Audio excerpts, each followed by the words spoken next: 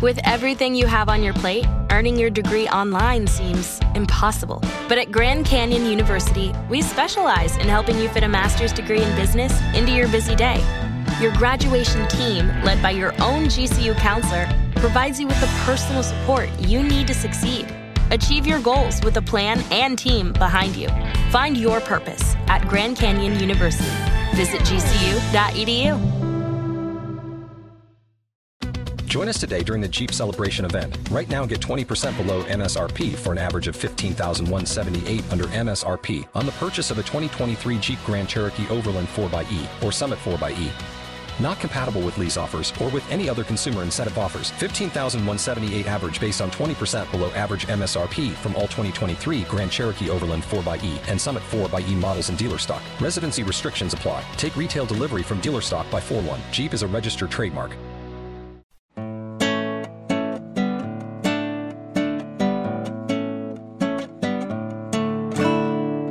This is the Partially Examined Life, episode 333, part 2. We've been discussing Kierkegaard's Fear and Trembling. I think we wanted to get to the most philosophical part of what we read, which is problem 1. Is there a teleological suspension to the ethical? So page 54 of our version.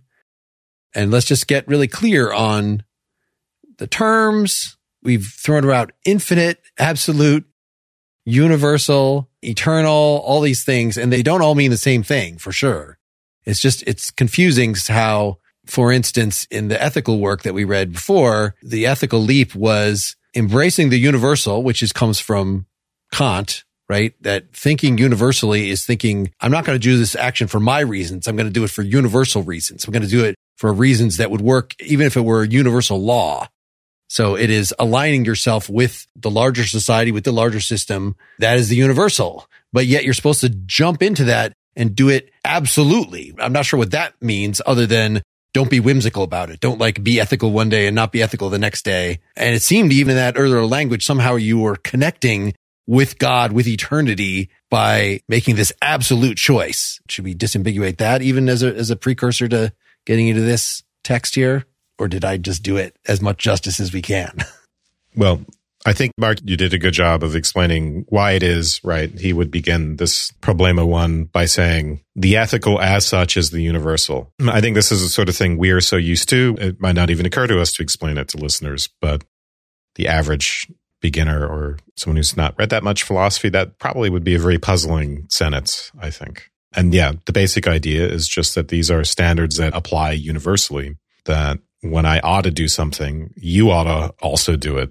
We ought to do it. It's universal. It applies to everyone equally. And helpfully, Kierkegaard tells us that it applies to everyone. It applies at all times. And in that sense, according to Kierkegaard, the ethical becomes so this is a weird way of putting it, becomes a telos, becomes the end or the purpose of all action. It's a weird way to put it because this is precisely what Kantian ethics, it's the thing that Kantian ethics contrasts the ethical to, right? So in Aristotle, the telos is flourishing or happiness, and the ethical is subordinate to that end, to that purpose. And we do activity in accordance with virtue because that's just what happiness is, and that's what it means to be functioning well.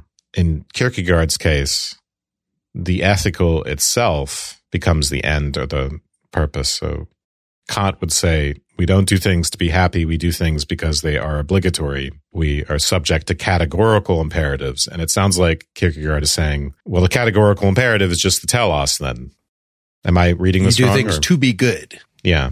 Because that's the telos, right? That's the thing at which, the forsake of which you're doing it. I don't like his use of this because he reserved in either or the telos as a descriptive term that you just see. This is the kind of thing that through deterministic laws, this kind of creature will grow into. And yes, you can make those observations about yourself, but unless you are choosing, unless you're getting in there and exerting your freedom. So saying the telos is a thing to be aimed at. I mean, I guess it's using your freedom. So it's different than he was using it before. It's just a different book, I guess. The individual has his telos in the universal. It's a kind of odd way to put things. I think it is his ethical task continually to express himself in this, the universal, to annul his singularity in order to become the universal. So the way we ordinarily think of this, the singularity is inclination, it's desire. It's just what I want to do based on my impulse. That's singularity. I'm just doing what I want. I'm being me as an organism in need or with desires or whatever. And it's only insofar as I'm thinking about the universal that I would do anything else, that I would suppress my desires for the sake of some higher thing. Now, in practical terms, that could just be, well, I do some hypothetical reasoning and I want to not act on immediate impulses. I want to pass the marshmallow test because I have bigger goals, bigger desires for later on. And that is not necessarily in and of itself ethical. But if the marshmallow is the universal, then it is. Yeah. If I'm passing up the marshmallow, not because I'm going to get 2 marshmallows later, but because it's the right thing to do. The right thing to do becomes, that's the ultimate telos. Yeah. I get the universal marshmallow. The satisfaction of being good. Now I understand Ghostbusters way better. Right. So it's an interesting way to put it. Annul his singularity in order to become the universal. It's as if I'm becoming this subject, transhuman, or this subject who's outside of any particular human subject who only does things because that is what you ought to do. And in the moment where I do what I ought to do, I kind of get out of my particular self, out of just being Wes, and I become this universal ethical subject. So maybe this is not an addition to what he said in Either Or, but it's a correction. Because according to Either Or, the ethicist thought that you could, by surrendering to the universal, you're actually asserting your individuality. And that's the only way you can be a full self, is in a social context, relating to other people, not this free-floating, aimless nothing. And it seems like here he's saying, no, actually surrendering to the ethical, well, that actually just makes you sort of a drone, a cog in the machine. You're surrendering your individuality. To get that back, you're going to have to do something further. Kierkegaard wants to get the individual back. So simply surrendering to the ethical as the universal is not going to be enough. I think this is a really good place to start. These first 2 paragraphs, he's clarifying the character of the ethical as becoming the universal. And then we get his definition of faith is this paradox that the single individual is higher than the universal, right? And so he's engaging this, meaning in the end, the question seems like the answer is yes. Faith is the teleological suspension of the ethical. Yeah, page 55. Faith is namely this paradox that the single individual is higher than the universal, yet please note, in such a way that the movement repeats itself, so that after having been in the universal, he as the single individual isolates himself as higher than the universal. If this is not faith, then Abraham is lost, then faith has never existed in the world. And then he adds, I don't understand this part. He has never existed in the world precisely because it has always existed. So by saying he repeats the movement, this is by saying it's not like you enter and then you fall back.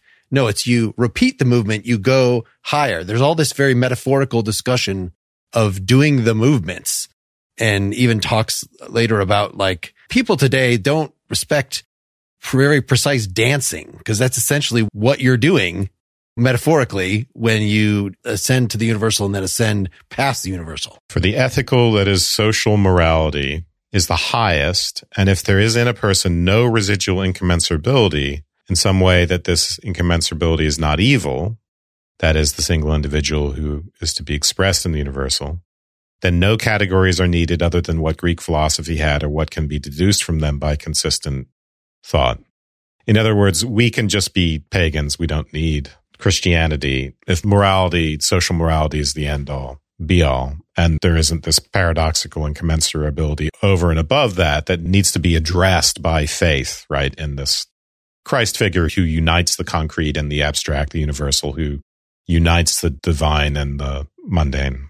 All these guys are very into the Greeks. And so, yes, the next section is talking about what is it when people say the Christian world has a light shining in it that the pagan world didn't have. But the pagan world had a lot of great ethical thinkers. So if we want to say anything is being added to that, then it can't just be that the be all and end all of human life is to be the ethical person, because the pagans had that just fine. It's very confusing because, as Dylan has pointed out, what does it mean for the single individual to become, quote unquote, higher than the universal? Isn't that just going to justify potentially anything? So at the end of 55, faith is precisely the paradox that the single individual is the single as the single individual is higher than the universal, is justified before it, not as inferior to it, but as superior, yet in such a way, please note. Okay, Mark, did you already read this, or is he being repetitive? No, he likes to be repetitive. Right. Please note that it is the single individual who, after being subordinate as the single individual to the universal, now by means of the universal becomes the single individual who, as the single individual, is superior. That's a terrible sentence. And that the single individual, as the single individual, stands in an absolute relation to the absolute. This position cannot be mediated. Again, he's attacking Hegel here. For all mediation takes place only by virtue of the universal. It is and remains for all eternity a paradox impervious to thought, and yet faith is this paradox.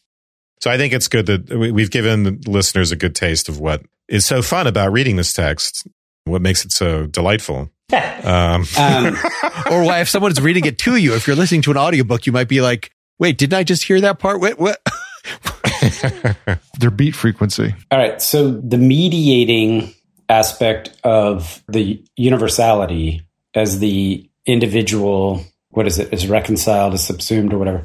The idea here is he's trying to put an end to dialectical movement by saying once an individual has gone through mediation through the universal, it's almost like they get kind of like levered up.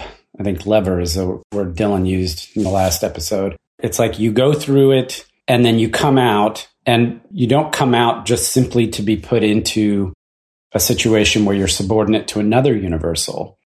And you don't come out of the mediation by going back down to where you were. So where are you going to go? If anything is happening and there's any kind of positive forward movement for you as the single individual vis-a-vis the universal, it's got to be, up, forward, back. I don't know. But it can't go back. It can't be the same place, or nothing's happening. And what he seems to be saying here is once you've gone through that mediation process, now you stand above the universal in terms of understanding, I guess, what it is that mediation by the universal means. And in some sense, you no longer require it. Because where you are, that position of post-mediation is not itself mediated and can't be mediated by anything else. And that's, I don't know, St. John of the Faith. Pure unity in Christ or God or something like that. Maybe, I don't know. Yeah, to say it's mediated, right, means to say it can't be subsumed under a concept. It's Hegel's way of saying that. So, right, a concept or the universal. So if I'm talking about Abraham's particular action being or about to be murdering his son, I can't mediate that under a concept by saying, okay, this falls into this category of ethical norms. One does this, one does that. Thou shalt do this, thou shalt do that. It's unique, it's singular. That's beyond the universal, it's beyond any conceptual articulation of a norm. That's the sense in which it cannot be mediated. It's a paradox, it's impervious to thought. So you get something that it's normative because God said do it, but at the same time, it's not structured in the way that anything normative ever is structured for us. Yeah, you can't have, this is why the middle discussion of the middle term business, right? So on 57, he's just telling the story. Abraham gets Isaac back again by virtue of the absurd.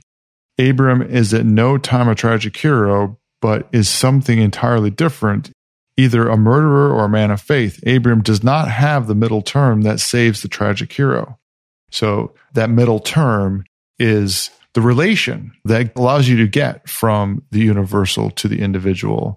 And in being singular, that middle term would mediate that. And in this case, there is no mediation. There's no way for you to cross-multiply or to transform from one to the other to communicate the position. Yeah, the middle term. So in the case of the tragic hero, right, it's the greater good. It's the thing that I'm trying to achieve that nullifies what would normally be the right thing to do. I shouldn't really kill my daughter unless I need to get somewhere. Unless I need to get the hell out of Troy. But in this case, Abraham can't be saved by that kind of logic, by saying there is a higher good operating here that in this case suspends the normal ethical working of things. So does that mean, Wes, the way you characterized it, that faith is a universal, but it's an unmediated universal? It's not a universal I at all. don't think he's saying it's universal. I mean, okay. there's the word faith refers to more than one thing, supposedly. It is a word. So it does sound like a universal. I mean, it's a concept, and that it certainly sounds like a universal. I guess every relation that you have, that an individual has with God, is sui generis. But then it would be hard to really say, I want to be a person of faith. Like, well, what does that mean? Do you want to be like Abraham? Well, no, I don't want to be like Abraham. God, no. I should be able to characterize what it is that is great about Abraham, or what faith is. It's got to be a universal of some sort. Right. It's an extension of an old idea that faith is non-conceptual.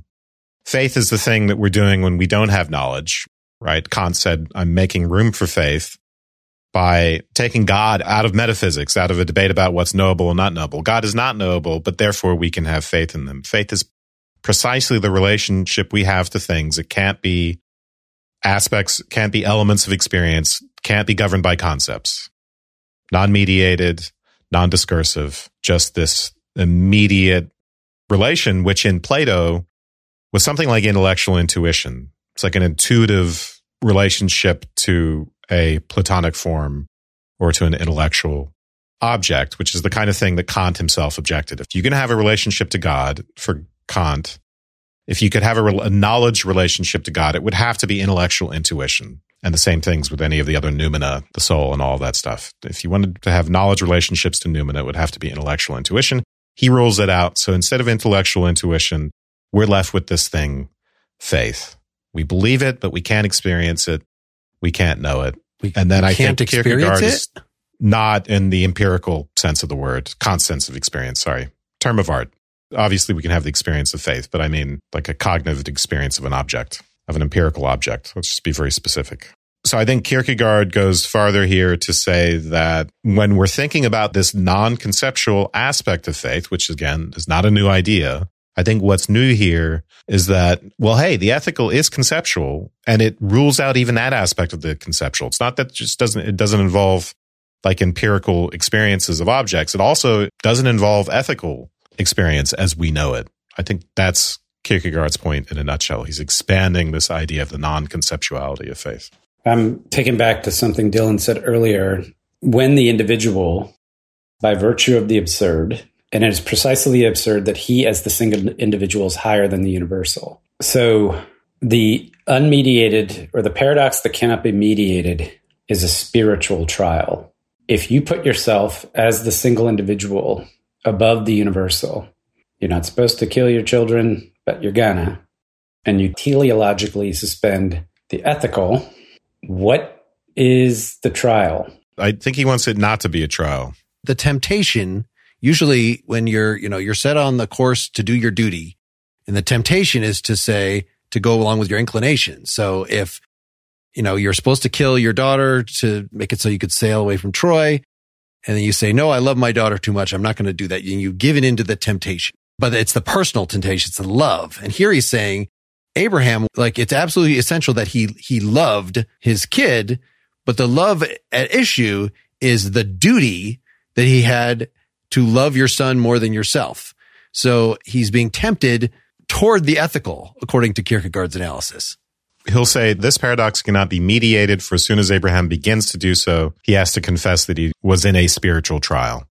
The spiritual trial explanation of the Abraham story is to Kierkegaard a cop-out. It's the thing that he wants to reject. It's like a traditional explanation of the story to people who's Kierkegaard is trying to be more radical than that and say it wasn't just a spiritual trial of Abraham. This is kind of what faith is. Faith is the willingness to transcend the ethical in this way. Yeah, so the story itself is an illustration, but it's not Abraham explaining faith insofar as, well, you can't make this internal connection any more than Abraham could experience it as a trial and have it be faith. He asks us to consider, suppose Abraham had succeeded in sacrificing Isaac. On the spiritual trial version of the story, he comes back to the universal in the sense that he would have to say, okay, this was wrong, and now I have to repent. I passed the spiritual trial part. Well, I'm a little confused about this, actually, now that I'm looking at it on page 57 here.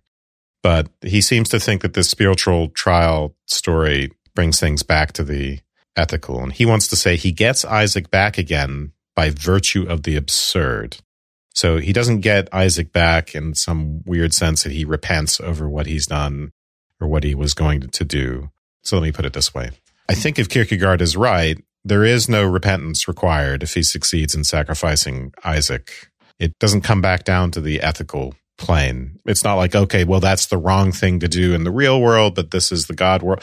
It never gets subsumed under the ethical. It wouldn't be something that one would be required to repent. And why can't we just say that it was a different layer of the ethical? I mean, I know we didn't read the second question, which is, do we have an absolute duty to God? But that just seems like an obvious interpretation, is that the duty to God is an ethical duty and it exceeds all other duties. It seldom comes up in a direct way. Usually it's through the mediation of, we were given the laws, we were given the book, and so we obey the laws, we obey the book, we align ourselves with the universal.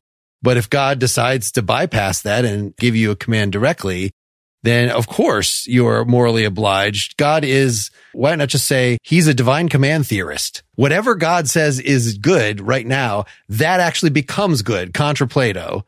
And so that's my duty. Sorry, the ethical thinking that it was the universal got it wrong. What the ethical really is whatever God says. It's just that usually God acts in a very uniform way and lays down the law and just obey the law.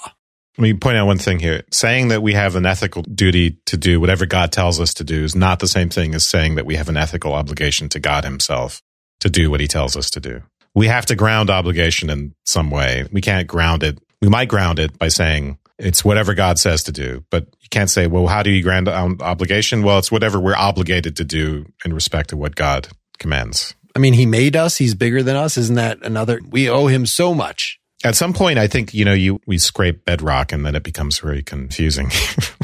I think intuitively understood, why do what is ethical to do? It's very hard to explain why we ought to do what we ought to do. We can understand it in subjective terms, in terms of feelings like empathy. But if you want to describe it more abstractly, you do what Kant does, right? With talking about issuing ourselves laws that we obey. And that is also, I think, a very confusing explanation. Just getting back to Mark, you're trying to say, well, why not just say it's an ethical? Yeah, I'm trying to give a counter argument. Yeah, right. Why doesn't this fall within the ethical? Because you're just saying you have a higher ethical relation to God. And I think he wants to see the ethical in terms of this mediated conceptual universal thing where the ethical is about our relationship to subjects in general, not to the big cheese. It's about, I ought to do this. And that with respect to any other rational being like me. It's not just about my personal relationship with God. When I'm talking about that personal relationship, I've transcended the ethical. I think you're right. I think that Kant, according to Kierkegaard, Kant and Plato figured it out. This is what the ethical is. If anything is ethical, this is what the ethical is. It's defining yourself in relation to the whole of humanity. And so the divine command theory is ruled out. But yet there's a residuum, let's say, such that we should, even though what you're doing is not ethical, it's supra-ethical. God can have a veto power over the ethical, but that's faith. And he's only going to, the fact that he's only talking to you, if he were to somehow to declare to everybody, then that would be, isn't there a Jewish, I've quoted this before, it is no longer in heaven. If God were to come down and say, actually, good is now evil, evil is now good, then the people would be right in saying, screw off, you already gave us the law. Ethical is the universal. You can't just change it like that. That's correct. Or tell you that green is red and red is green. Yeah, this gets us into all sorts of philosophical paradoxes that we don't want to get into. But is God bound by reasons? Is God bound by the normative? Or does he, is it, yeah.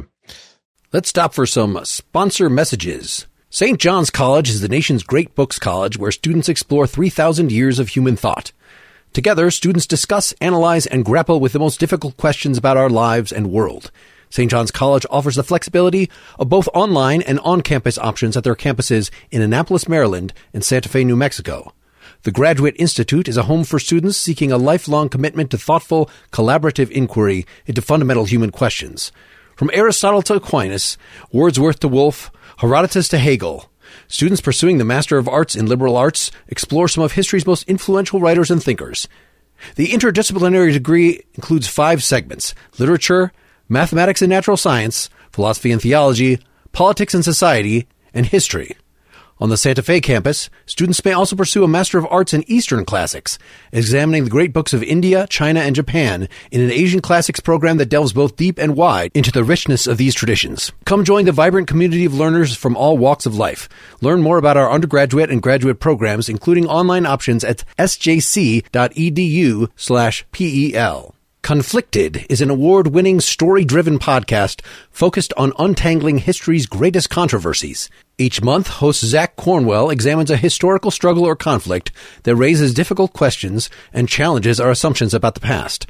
Past topics included the Soviet-Afghan War, the partition of India, the history of bullfighting, the Marquis de Sade, 1929 stock market crash, the firebombing of Dresden, the My Lai massacre, the 1991 Gulf War, the history of the weekend/40-hour work week, and many more.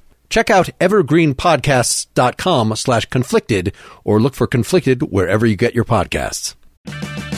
Purchase new wiper blades from O'Reilly Auto Parts today and we'll install them for free. See better and drive safer with O'Reilly Auto Parts.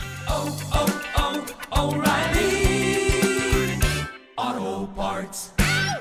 I just found a little bit of text later on from what you were saying, Wes. It's like he mentions Agamemnon and Brutus and all this and says, if we said they were having, spiritual trials, would that help them be understood? Or if we say that they believe what they're doing is right by virtue of this absurd, would that give us any better understanding, right? So we have to look back. I think we've used the term teleological suspension of the ethical, but on page 59, he transgressed the ethical altogether and had a higher telos outside it, in relation to which. So I would like to know how Abraham's act can be related to universal, right? Is there any way to find a point of contact between what Abraham did and the universal other than that he transgressed it? Yeah, I think we actually ought to read more of this passage, if that's okay with you guys. Yeah, go ahead. So I think I would start on page 59 at the first full paragraph. The difference between the tragic hero and Abraham is very obvious.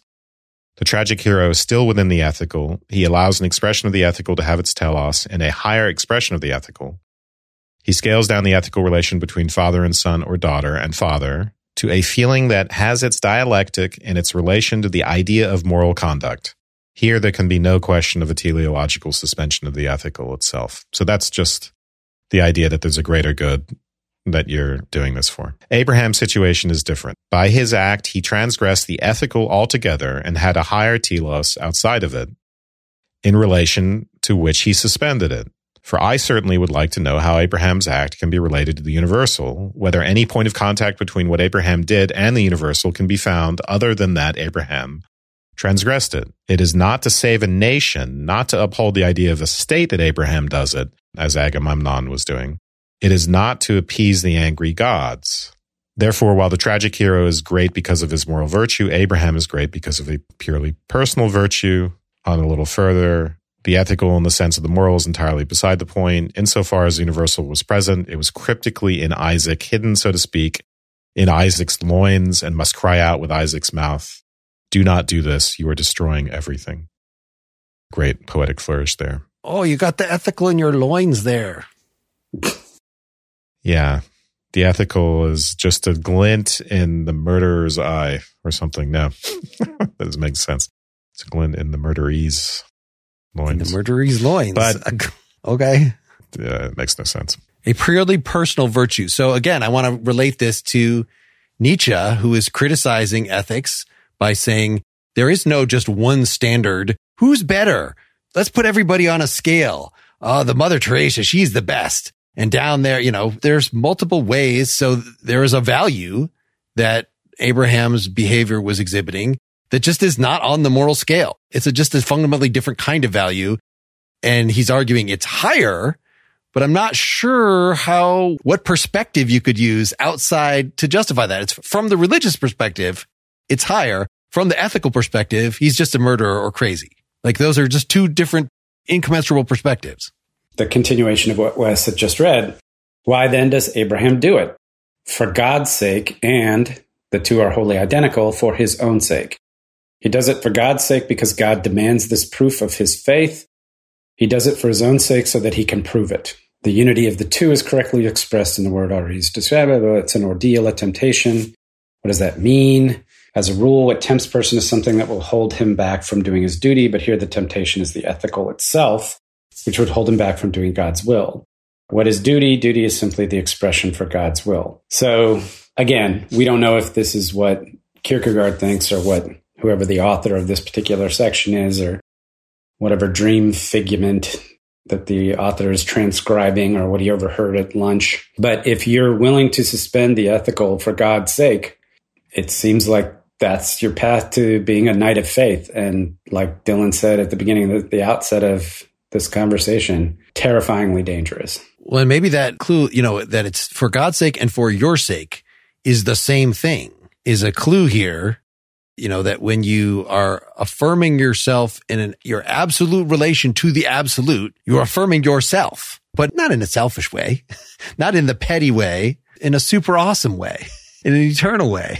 I'm sure David Koresh and Jim Jones thought that. Therefore, although Abraham arouses my admiration, he also appalls me. He's inducing the reaction in us that he wants to do this whole associating to David Koresh. And the rest of this mistake, what if the individual's made a mistake? What Kierkegaard is doing with that point is asking us to imagine that, what if he's just a madman and not someone who's talking to God? And how could you possibly know? How could you know if you're, and even in more minor circumstances, how could you ever distinguish your faith in God from madness, even when it's not a question of what if you misunderstood God? He says that specifically. God talks to me all the time. God has a big vocabulary. Sometimes I don't quite get it. And a thick accent. I was surprised that, I'm in my question to start this whole episode, can violations of ethical principles be justified by faith? And I thought I was laying a trap there because justification refers to public norms. It actually can't be justified. But on a quote we already read, the bottom of page 55, top of page 56, faith is precisely the paradox that the single individual, as the single individual is higher than the universal, is justified before it, but not as inferior to it, but as superior. So, is this just the opinion? Is the word justified being just thrown around by this pseudonym? Or is there a sense of justification that says not just that these are two incommensurable spheres that can't talk to each other, but that is he justified? I'm looking at 62, the next, just searching ahead. Again, his justification is the paradoxical, for if he is, then he is justified not by virtue of being something universal, but by virtue of being the single individual. Yeah, this is a really good point, Mark. If we were to put him on trial, what would his justification be? Well, God told me to do it. God told me to do it. And if we believed him, I think we'd have to agree he was justified. Well, it just makes me think immediately of Socrates, right? And you brought it up effectively, Socrates' daemon earlier. And Kierkegaard points to Socrates as being sort of the closest one, right, to this kind of connection to faith in the divine amongst pagans. And this might be something Kierkegaard would be also resonating with, is Socrates at least points to his daemon in his own apology and a defense, right? And makes a kind of claim to his correctness. Abraham going on trial, I don't even know what that looks like. Abraham going on trial would be just befuddlement, right? In the way the story is rendered from Kierkegaard's point of view, there wouldn't be a recognition that he was being wrong. By bringing up Socrates, you're making me want to think about what Kierkegaard had to say in the concept of irony about Socrates and his use of the daemon, that I guess I'm going to pay attention to the daemon and not what my society tells me. That's, in this context, saying no to the ethical. The ethical is society pushing shit on you, and I'm going to listen to my inner voice. And so that's irony. Irony was all about being able to say no to something. And the good kind of irony was with implicit reference to saying yes to the transcendent. And so that's exactly what Abraham is doing. He was just being ironic. I'm just going to ironically kill my son. This does all point to a real and important tension, which is that we can be too involved in the ethical in the sense that we become conformist. And we think we're doing the right thing. As I mentioned before, we think we're doing the ethical thing, but really we are just following conventions that turn out to be maybe even horrific. On the other hand, and so you might want to think, I'm not going to be a conformist. I do my own research. I get on the internet. I'm not going to be deceived by the powers that be. And there's a grain of truth in that approach, let's say, but one is in danger of becoming a conspiracy theorist and a crank. And there are many people who think of themselves as individualistic and defiant, and they think of themselves as people who can think for themselves, no matter what the social pressures. But really, they're just cranks and conspiracy theorists. And the same thing goes for faith, I think. So maybe the parallel here is there is some sense in which we want more than the ethical. And I think Kierkegaard says faith is a passion at some point in this. That's the end of our section, yeah. Yeah, that's the part of it that he wants to get. That's more than simply the ethical. He doesn't want that to be discarded by reducing religion to the ethical. But it's also horrifying. And I think, he says, we forget the anxiety, the distress, the paradox. He doesn't want the story of Abraham to be whitewashed because there is something horrific about faith. At least it should kind of make you sick to think about it. It should make you sick to your stomach to think about what's involved in the leap of faith and the risk that's being taken. There's the risk of being a conspiracy theorist and a crank or a madman and all the rest of it. I guess that's my way of describing the risk. Maybe, it'd be better to describe it as something even more profound. It should be terrifying in the sense of inspiring awe, right? Not horrifying in terms of fear necessarily or disgust, but really you think about what it takes to put yourself in that position to overcome all the social norms, the ethical. By the way, it's a self-overcoming too, because at the stage of the ethical, you've created your life is a work of art in some respect that you have made conscious choices to create. And suspension of the ethical is suspension of that self in some respect as well. So not to be done lightly and to be respected and suitably feared. And, to your point, Wes, it can go the other direction. Obviously, the suspension of the ethical where the ethical is unethical, right? Or whatever is somehow the cultural norms are oppressive or unjust in some way. You have to start bringing in a discussion around justice, right? At least that's a rationalization or justification for why you would make those decisions.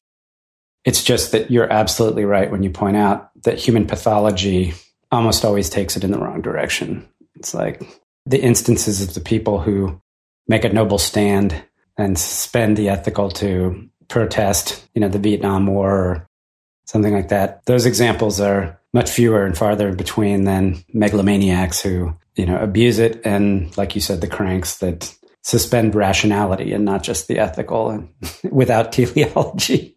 I did think of, Hannah Arendt talking about totalitarianism, where groups, not individuals, this is important, the important difference, where the telos of the German people is more important than what you normally consider ethical.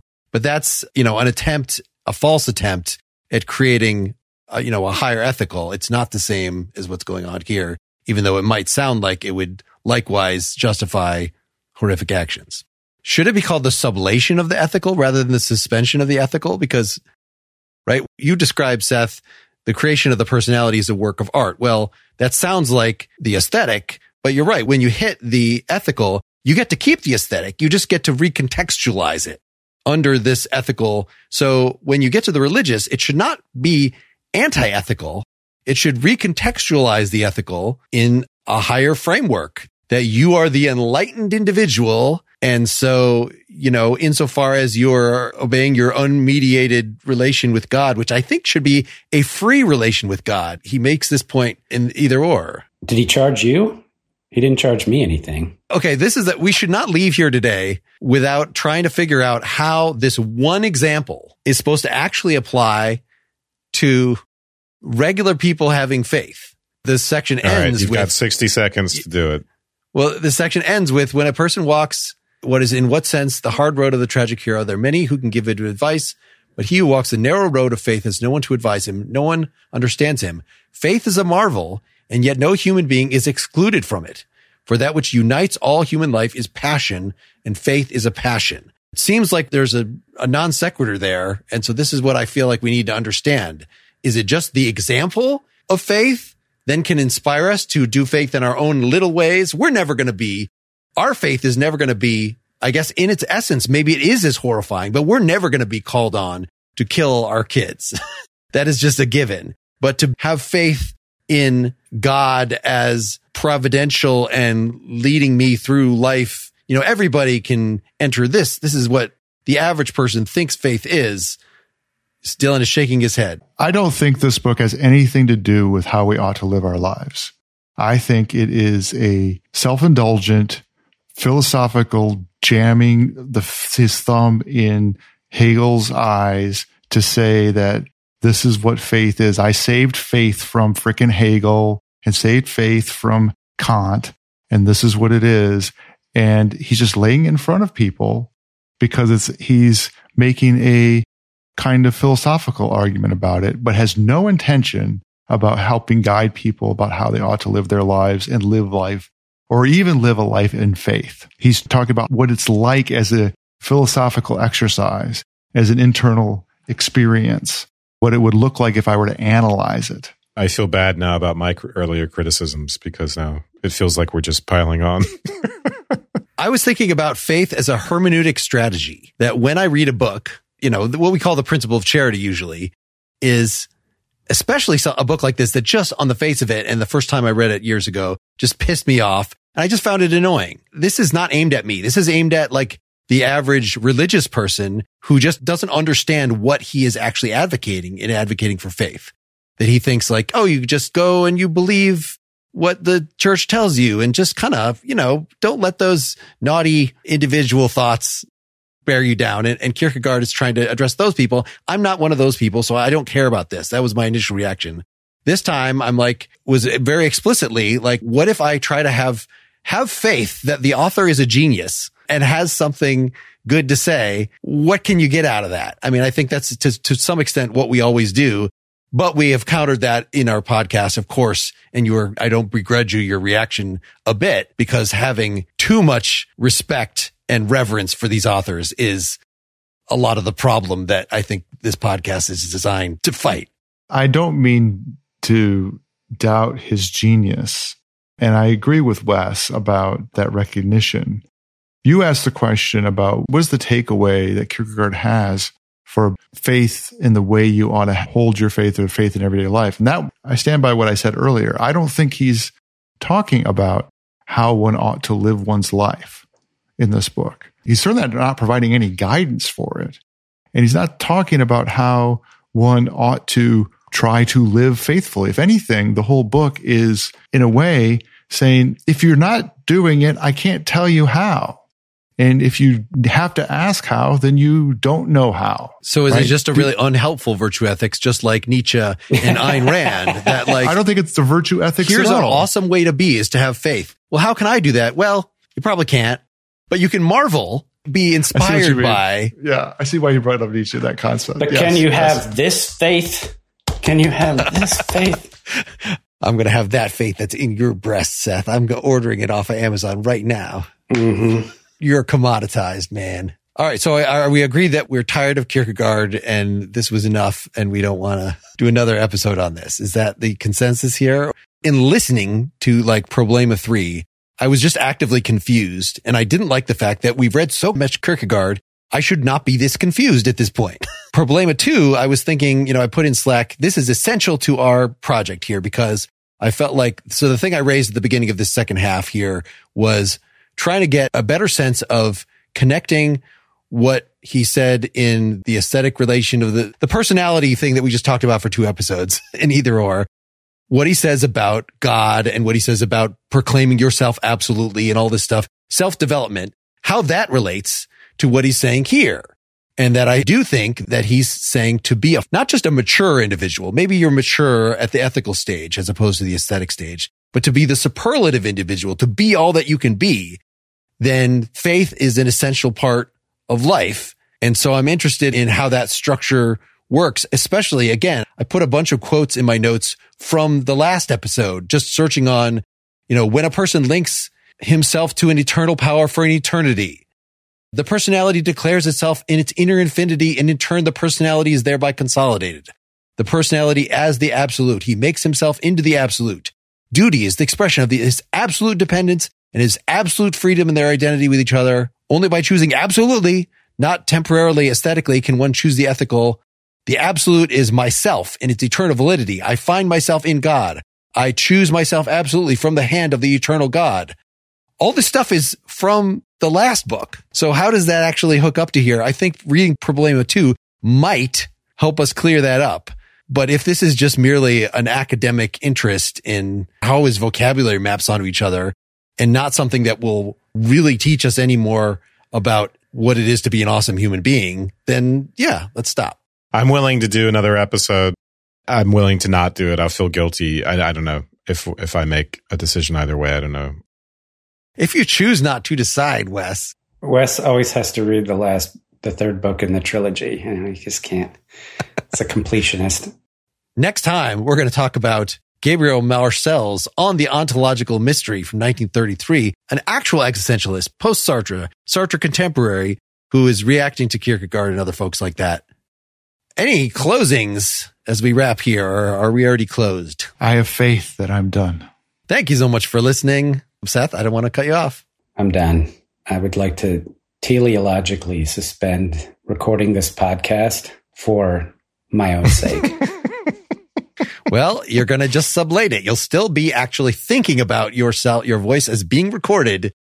Yes, but I won't be hunched over on this bed over a microphone. That's giving me back pain.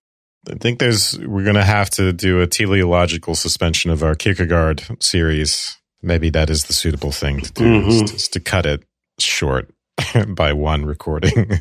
All right. Thanks, everybody. Let us know what you want us to cover. Email us at pel@partiallyexaminedlife.com. Comment on our Facebook, on our Twitter, on our Instagram. We would just love to hear from you. There's the blogs post associated with this episode. You could put comments there that we'll for sure read all these places. Good night, everybody. Good night. Good night. Good night.